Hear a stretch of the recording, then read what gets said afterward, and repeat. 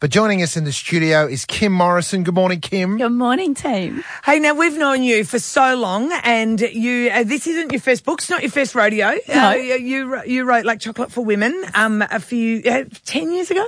9 years. 9 years ago. And then obviously you run a company, 28, which has essential oils, and you've been helping women for a very long time.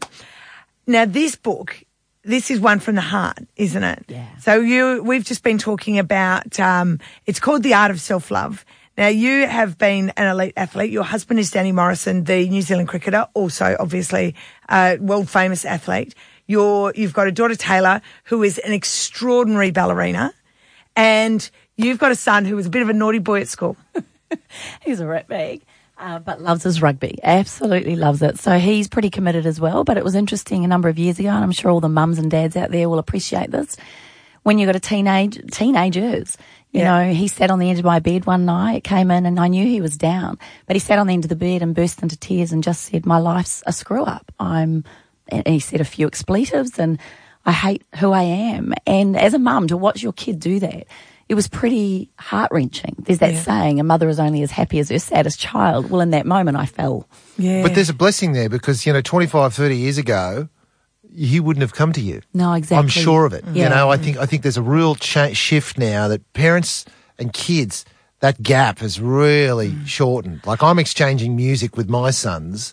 There's just no way I'd exchange music with my father. You know what I mean? Yeah. And I just think you're very blessed to have that experience. But then, his troubles went on. It caused you to write the book. Well, he sat there and I had been researching for 3 years. What happens? Every single person, I'm sure you guys are the same, I've met have had struggles, have had tough times, some worse than others. But there is no doubt none of us go through life without it. So I drew this big heart on the circle on a piece of paper and I said, "Hun, you've just fallen out of love with yourself." And then I gave him these 6 steps that I'd been kind of creating over the last 3 years and showed him. And he sat in silence as I said it to him, how to fall back in love with himself.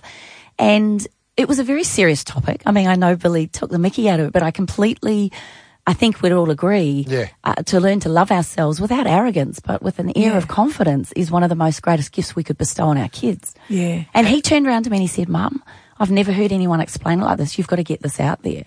And it was in that moment I went, "I've got to write this book." Yeah. So now you talk about self-love, and I really love it because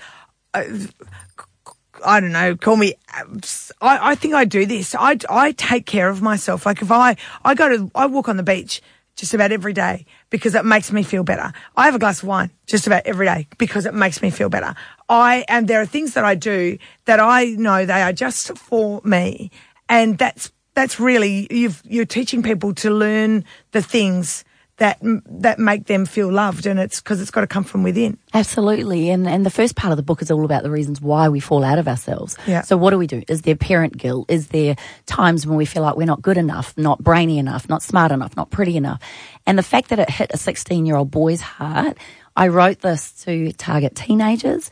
My husband went through depression after his sister took her life. So we've had some pretty big traumatic events, and it's quite a personal stories in there, a lot of them in there, and I've used them so that people can see themselves in them.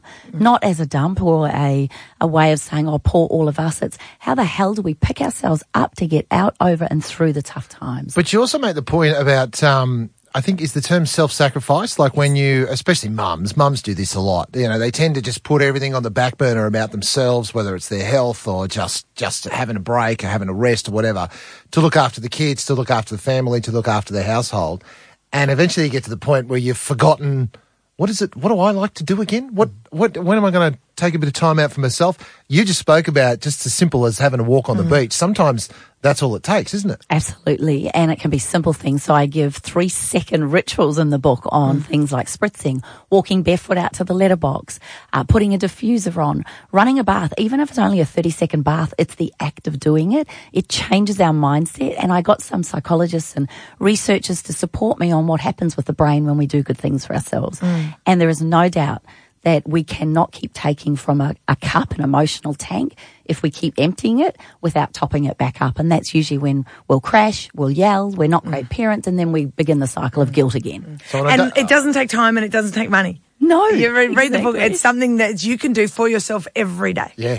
Yeah, and you'll be a better person to live with and ultimately a better parent, better at work. I've And had that's people what say you to talk about. me, this has helped my daughter. This has helped me create my new beginning for my business. This has saved our marriage. And if you can read this as a family or with couples or just gift it to someone that you know that's going through a tough time. Here's the big thing though. When we're in the middle of a tough time, the last thing you want to be told is this is a gift. Life challenges are a gift, but it's not until hindsight we look back and go, actually, if that hadn't happened, I wouldn't be where I am today. Yeah, absolutely. That's really important, isn't it?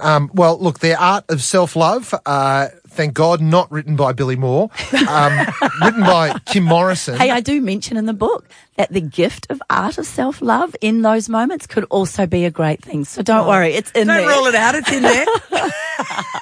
It's got the thumbs up from He's gone quiet. There's not a lot of pictures here, though.